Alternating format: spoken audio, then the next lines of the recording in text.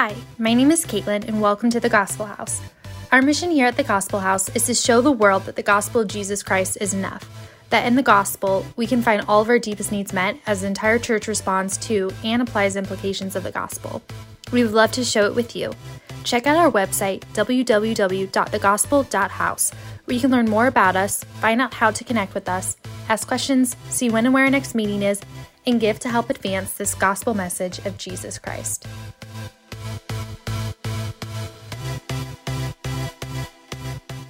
Here's all you need to know. What does God say? Nothing can stand against us. And we're going to celebrate this morning by looking at these three things. First, who brings charges against God's elect? Then we're going to look into the infamous promise of no weapon formed against us. And then finally, in completely legal terms, we are going to look at how us as Christians, our defense rests your honor. So first up, who brings charges against God's elect? And the better question is, do we listen or not? So let's look at what Paul says. Romans 8:33 through 34 says, who will bring charges against God's elect? God is the one who justifies. Who is the one who condemns? If God justifies us, does it matter who condemns us? It shouldn't, should it? But does it? And it does. So, who is it that brings charges against God's elect? Because identifying the problem, identifying who it is that brings charges against God's elect will really put in perspective. God justifies, right? God justifies. So in comparison to that, let's look at who's bringing the charges. First, we look to my favorite book of the Bible, the book of Job.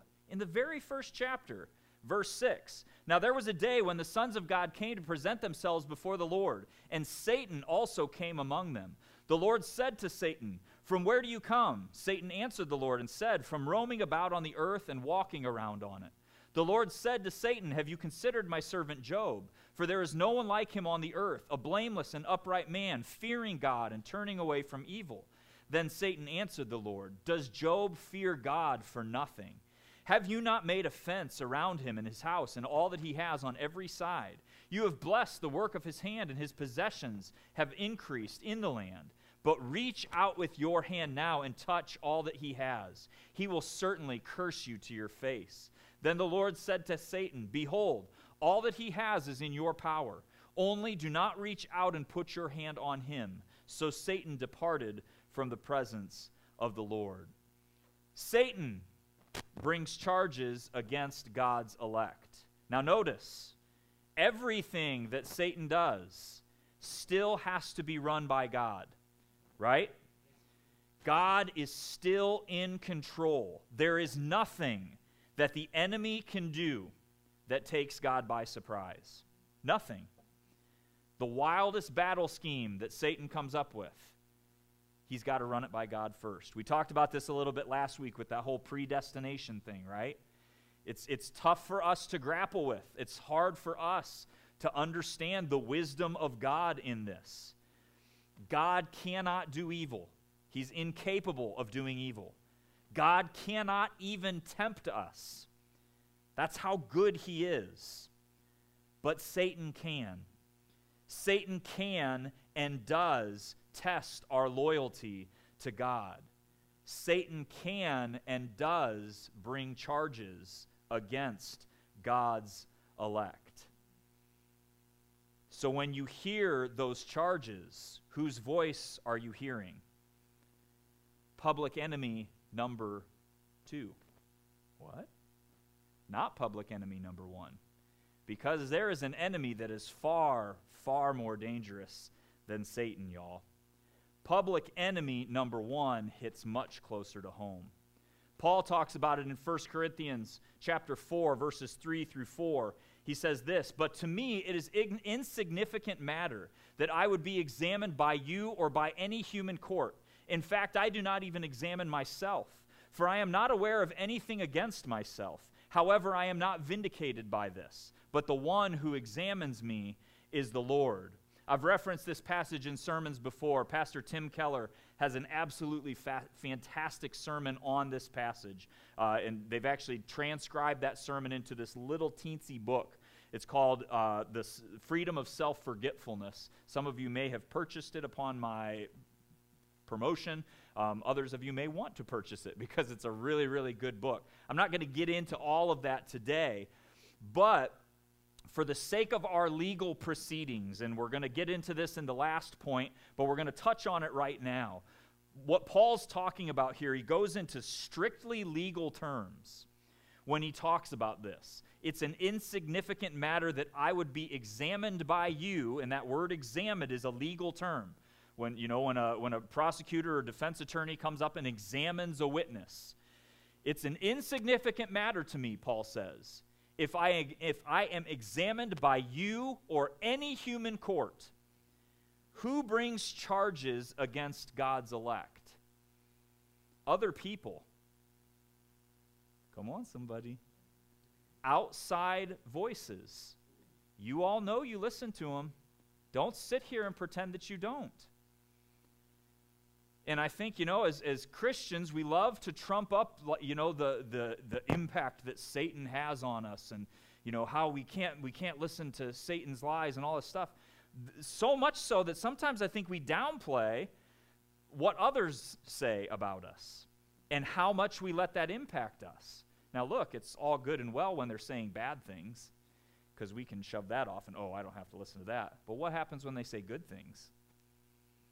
We get a little too high on the horse, right? We start letting that puff us up. But are we listening to the right voice? We listen to others. Who else brings charges against God's elect, according to Paul here? Yourself. You do. And depending on where you're at in this we've got this really odd cultural pendulum right now going on. It has been over on this side in this realm, and now it's swung all the way on the other side, and so you've got this odd generational battle that exists, where old people look down their nose at all the young people and tisk, tisk, tisk, and all the young people look up their nose at the old people and tisk, tisk, tisk. And it's interesting, sociologically speaking, because this encapsulates it. This is the problem. Because if you are an older generation, and I have the privilege of sitting right in between, which means I don't struggle with either of them. No, it means I struggle with both of them. But if you're older, you tend to let what others say about you impact you far more than what you say about yourself. You let the opinion of others drive you. And we look at that as a good thing, but it can also be a bad thing, because what that means is you let your society, you let your family, you let your name drive who you are. You let, your culture and your traditions and your family tell you who you are. You grow up and you run the family business and you all those things, and those are very much considered now traditional values. You exist for the good of society.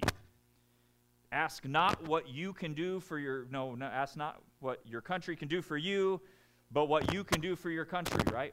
Mike is doing it again. I'm going to stand perfectly still, and we're not going to have any problems. Just kidding. Just kidding. But the opposite side of that pendulum is that we say, nobody can tell me what to do. It's all about me. It's all about what I think and what I feel. And y'all, all you got to do is watch some of the Disney movies that are coming out, right? Disney movies used to be you are defined by your family values. You are defined by your family. You're defined. Not anymore. Are they? Are they? Now it's all about me. Me. But careful, y'all. Because when we get into these generational battles, we fight for the wrong thing. Because what's Paul say? Paul says, through the Holy Spirit, you're both wrong. You're both wrong. God is the only one who can bring charges against you. Y'all, the world is going to bring charges against you. Others around you. I've been a pastor for 10 years now, almost 10 years, something like that. Y'all, there are no shortage of charges that have been brought against me. All the way down the line. Look, both sides. You know, I've had people rag on me for the decisions that I've made. I have had people accuse me of all sorts of things. But here's the other thing. I have accused myself of all sorts of things. It doesn't stop, y'all. Fairly recently, probably this week, if I'm being honest, I've convinced myself, I convince myself, I'm not even worthy to do this, God. And I hear that voice of the enemy. Did God really say, Jeremy, to go into ministry? Did God really call you to pastor at church? Are you sure you're doing this right? Because if you were doing this right? Look, I'm sure every single one of you out there has an opinion of this sermon right now, of every sermon that I have ever preached. Some good, some bad. And if that doesn't kill me, running after the approval of people, then what does kill me is running after my perception of the opinion of people, right? Because even if you all love me, I will go home today, because this is the kind of person I am. I will go home today and I will comb back through this sermon and think of all the things that I screwed up. Doggone it, Jeremy, why don't you remember to turn your microphone on before service starts? Why are you still using that faulty cable that keeps popping every time? Why did you say this instead of that? And I'll kill myself. But the question is, did I say the words that God intended? God is the one who brings charges. Look at how Paul finishes this section that we just looked at. I intentionally left the best part out so that I could smack you over the head with it. Who will bring charges against God's elect? God is the one who justifies. Who is the one who condemns? Christ Jesus is he who died, but rather was raised, who is at the right hand of God, who also intercedes for us. God is the only one worthy to bring charges against his elect. And what charges did God bring? How does God handle these charges? Jesus Christ. God sent his one and only Son, who died, was raised, and now sits at the right hand of God, interceding for us. Ladies and gentlemen, there is no one else who can rightfully bring charges against us. For us who are in Christ Jesus, for those of us who claim Jesus Christ as our Lord and Savior, y'all, if anyone accuses me, Jesus is sitting at the right hand of God to say, I've covered that. Any accusation, Jesus is at the right hand of God to say, I've covered that. Now, pay close attention to wording, though. There is no one who can rightfully bring charges against God's elect. But that does not mean that they don't try, does it? That doesn't mean that Satan doesn't try. That doesn't mean that others don't try. That doesn't mean that we don't try. And that's where we get into this very popular name it and claim it promise. Any of you heard this one? No weapon formed against you will prosper. Right? And we preach on it, and we name it and claim it. You know, I find it very interesting. I would love if God operated like this. But if he only allowed people to name and claim promises that they could give the scripture reference to. How many of you know where this passage comes from in the Bible? Just shoot up your hand if you know. It is Isaiah. Yep, the book of Isaiah. Isn't that so interesting, though? But it's in worship songs, so we name it and claim it. But I would love it if God would be like, actually, where is that from? Hey, yeah, you don't get it if you don't know where it's from in my word.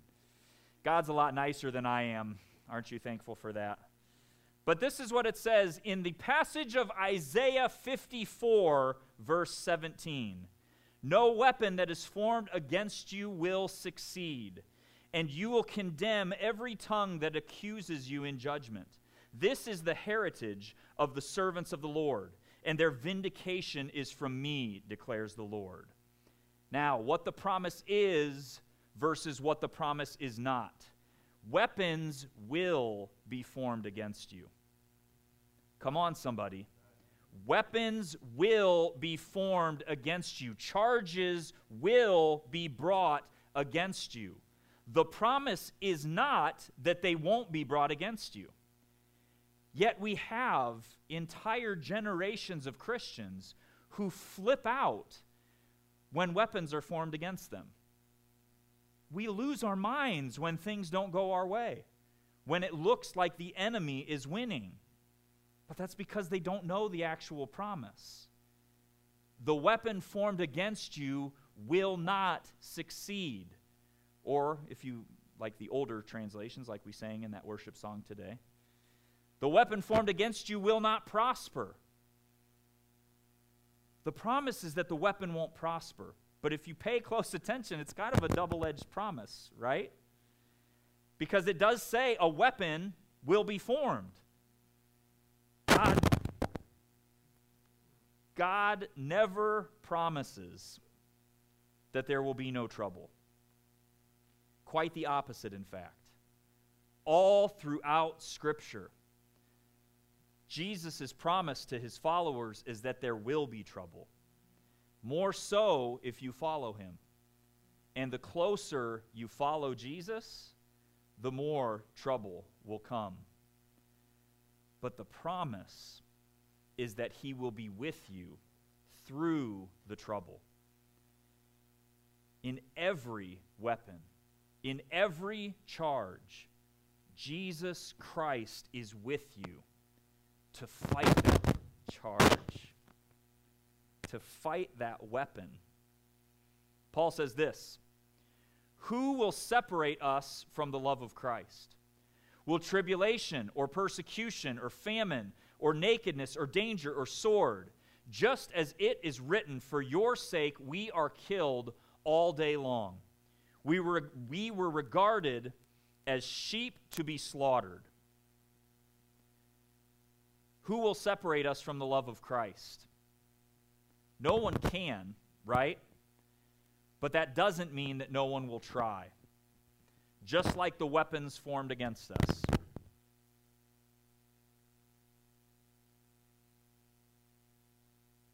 Try. If it starts spazzing again, I'll do it. But here's the thing, y'all. We've got to be realistic about this stuff. Because if we aren't realistic,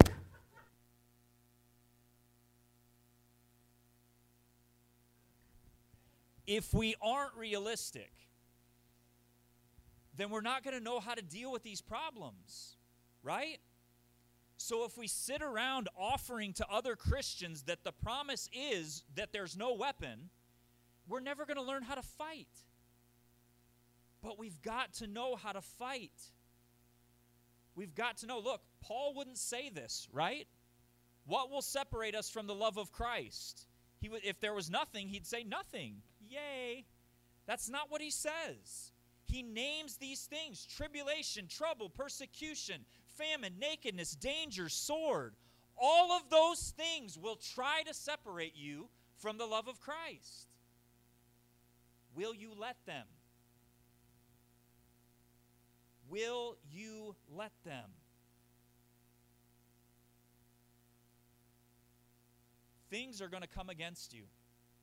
People are going to bring charges against you. Some of y'all are your worst enemy. You won't let yourself win. Jesus is saying, you can't even bring charges against God's elect. He has paid for it. Why do you keep bringing it up? He has paid for it. Why do you let others continue to judge you for your past? He has paid for it. Why do you continue to allow Satan to whisper deceit? It's very interesting. There's this passage in here that Paul quotes. It comes from Psalm 44. And I was really on the fence. I wanted to just read part of it to save time. But y'all, we got to read the whole thing. It's not a huge psalm, but it's longer. But guys, this is such an interesting psalm. There are only a handful of psalms that exist like this. But I wanted to read the entire thing to you so you can see that I'm not lying about this. This is Psalm 44. This is what it says. God, we have heard with our ears, our fathers have told us, the work that you did in their days, in the days of old. You with your own hand drove out the nations. Then you planted them. You afflicted the peoples. Then you let them go free. For by their own sword they did not possess the land, and their own arm did not save them. But your right hand and your arm in the light of your presence, for you favored them. You are my king, God. Command victories for Jacob. Through you we will push back our adversaries. Through your name we will trample down those who rise against us. For I will not trust in my bow, nor will my sword save me. But you have saved us from our adversaries, and you have put to shame those who hate us. In God we have boasted all day long, and we will give thanks to your name forever. Break. Now. Watch how this psalm turns. Yet, you have rejected us and brought us dishonor, and do not go out with our armies. You caused us to turn back from the enemy, and those who hate us have taken spoils for themselves. You turn us over to be eaten like sheep and have scattered us among the nations. You sell your people cheaply and have not profited by their sale. You make us an object of reproach to our neighbors, of scoffing and ridicule to those around us. You make us a proverb among the nations, a laughingstock among the people. All day long my dishonor is before me, and I am covered with my humiliation, because of the voice of one who taunts and reviles, because of the presence of the enemy and the avenger. All this has come upon us, but we have not forgotten you. And we have not dealt falsely with your covenant. Our heart has not turned back, and our steps have not deviated from your way. Yet you have crushed us in a place of jackals and covered us with deep darkness. If we had forgotten the name of our God or extended our hands to a strange God, would God not find this out? For he knows the secrets of our heart. But for your sake we are killed all day long. We are regarded as sheep to be slaughtered. Wake yourself up. Why do you sleep, Lord? Awake. Do not reject us forever. Why do you hide your face and forget our affliction and oppression? For our souls have sunk down into the dust. Our bodies cling to the earth. Rise up, be our help, and redeem us because of your mercy. There are only a handful of psalms like this, and Western Christianity runs from them like the plague. Come on, somebody. Have you ever heard this psalm read in a church service? Probably not, right? Kudos to the church that does. I didn't want to preach from it today. Who does? But let's be real. When you read a psalm like this, and like I said, there's only a handful of them, but there are psalms like this. You get done reading it and you think, God, you got to talk to your editor, because there's no way you wanted that in here.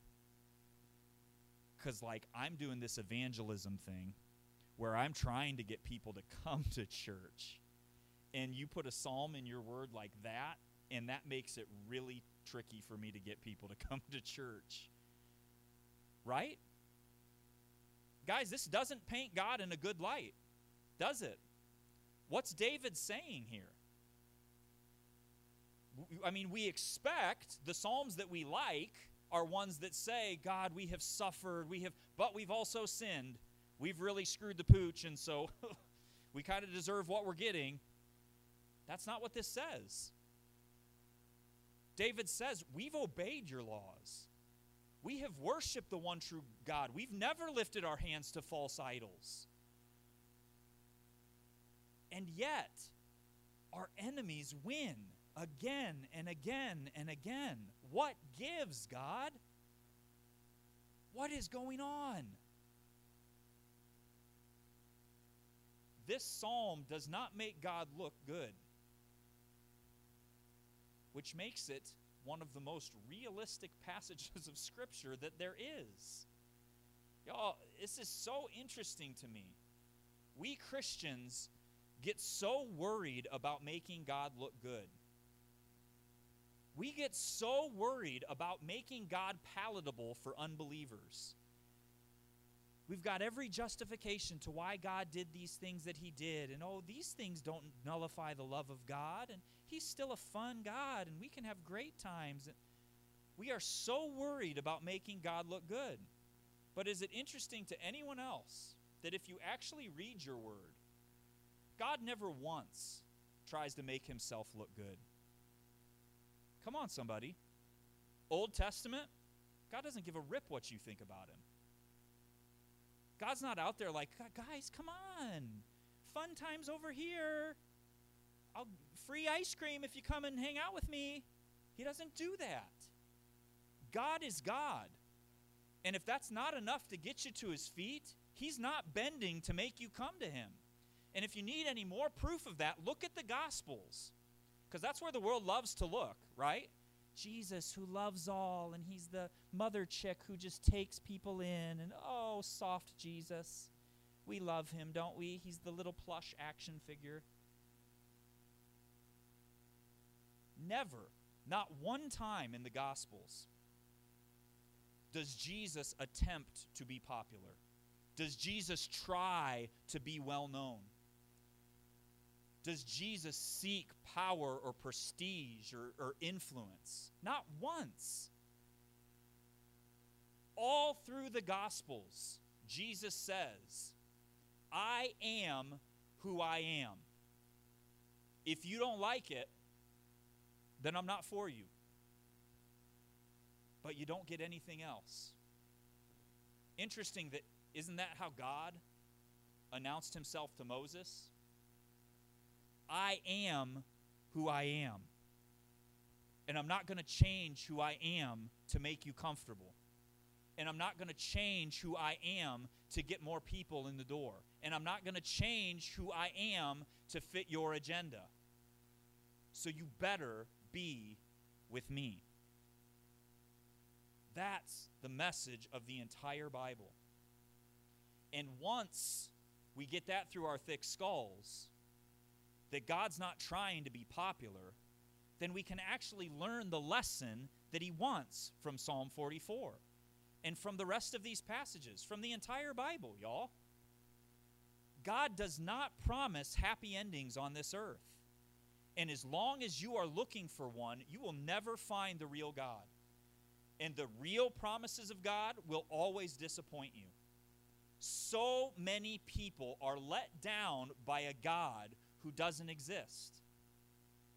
Because they're looking for a God, a fairy tale God, that's going to give them their happy ending on this earth. And that's not where God's happy ending comes.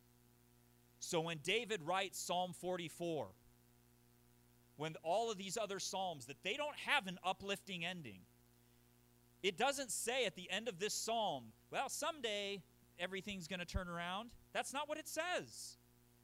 Life is hard.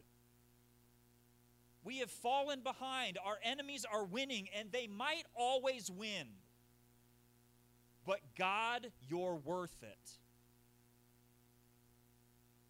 Rise up and be our help, and redeem us because of your mercy. Paul says nothing can separate us from the love of Christ. But that's not because the world isn't going to try. Psalm 44 says the world is going to try. And win. There are going to be times in your walk, Christian, where it looks like the world has won. Jesus Christ was dead and buried for 3 days, y'all. The world won. Yet,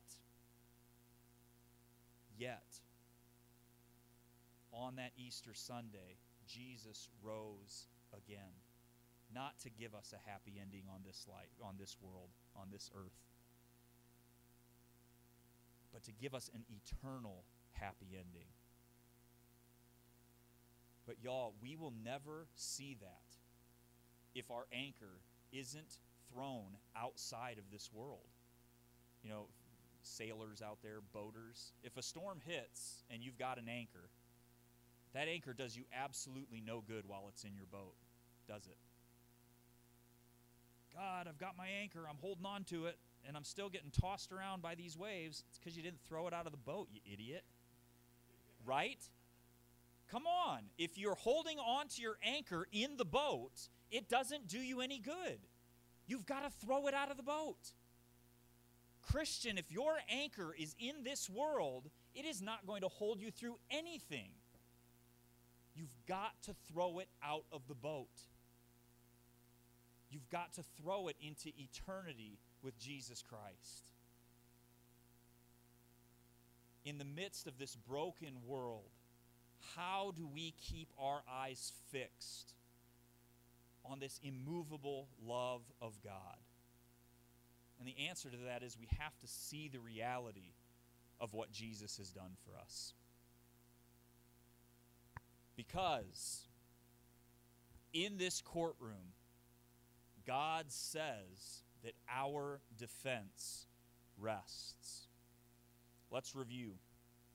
Paul says, "What then shall we say to these things? If God is for us, who is against us? He who did not spare his own son, but delivered him over for us all, how will he not also with him freely give us all things? Who will bring charges against God's elect? God is the one who justified." We would be missing out if we ignored the fact that Paul turns very legal here, very legalistic of him. He does the same thing in that passage we read in 1 Corinthians 4. It's insignificant for me if I am examined by you or any human court. I do not even examine myself. The one who examines me is the Lord. And here, who is against us? Who will bring charges against God's elect? God is the one who justifies. I want you all to step into this courtroom with me. Some of you have been in a courtroom, right? Hopefully for good reasons. Stephen's been in a lot of courtrooms. Maybe just one courtroom a lot of times, but you know what a courtroom looks like. Step into this courtroom, the cosmic courtroom in front of God's throne. Can you imagine what that would be like? Standing before the judgment seat of a holy and perfect and all-powerful God, face to face with perfection. That's the judge you stand before. Now here's the thing. You're not innocent, are you? Come on now. There are a few self-righteous people who can claim, well, I'm not as bad as, and then you usually pick the worst person you can think of. I mean, Adolf Hitler, I'm not that bad, right? That's not perfect, y'all. And standing before God, that's not going to cut it. Not as bad as fill in the blank is not going to cut it. No one, if we're being honest, will even attempt to claim innocence. especially not before God. But that is the beauty of the gospel. Look at what Jesus Christ did for you. Stand in awe of your Savior. Stand in awe of the God whose perfect will made a way for you. Because look at what Romans 8 says. God is the one who justifies. He who did not spare his only Son, but delivered him over for us all. You are not innocent. I am not innocent. Yet, every single charge against me has been dropped. Every single charge against you has been dismissed. Step into the courtroom, y'all, and look. There are no longer any charges that can be brought against you. The jury has been sent home. The judge has pounded that gavel and has stepped off the judgment seat. The courtroom is empty. Jesus paid it all. When anyone brings charges against God's elect, your debt has been paid. Jesus Christ stood in your place and took the full wrath of God so that you can walk into an empty courtroom. And all of the voices, y'all, every single voice that brings charges against you, you can tell them, my debt has been paid. There are no charges that can be brought against God's elect. Look, I don't know who is currently bringing charges against you, but I know there's someone. I know there's something because I know the way this world works. Satan will work overtime to keep your eyes off this promise of God. He will make you question others, whether they mean well or not, will make you question.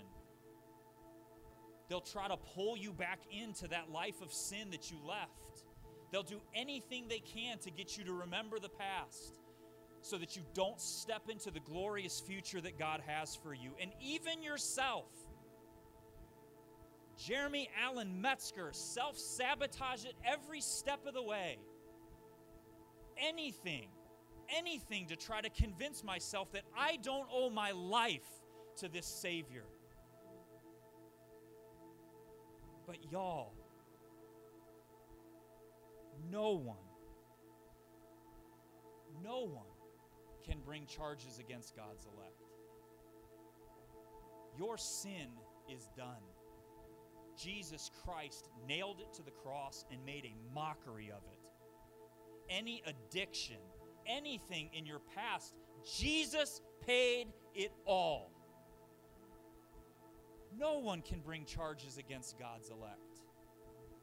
So can I give you a silver bullet?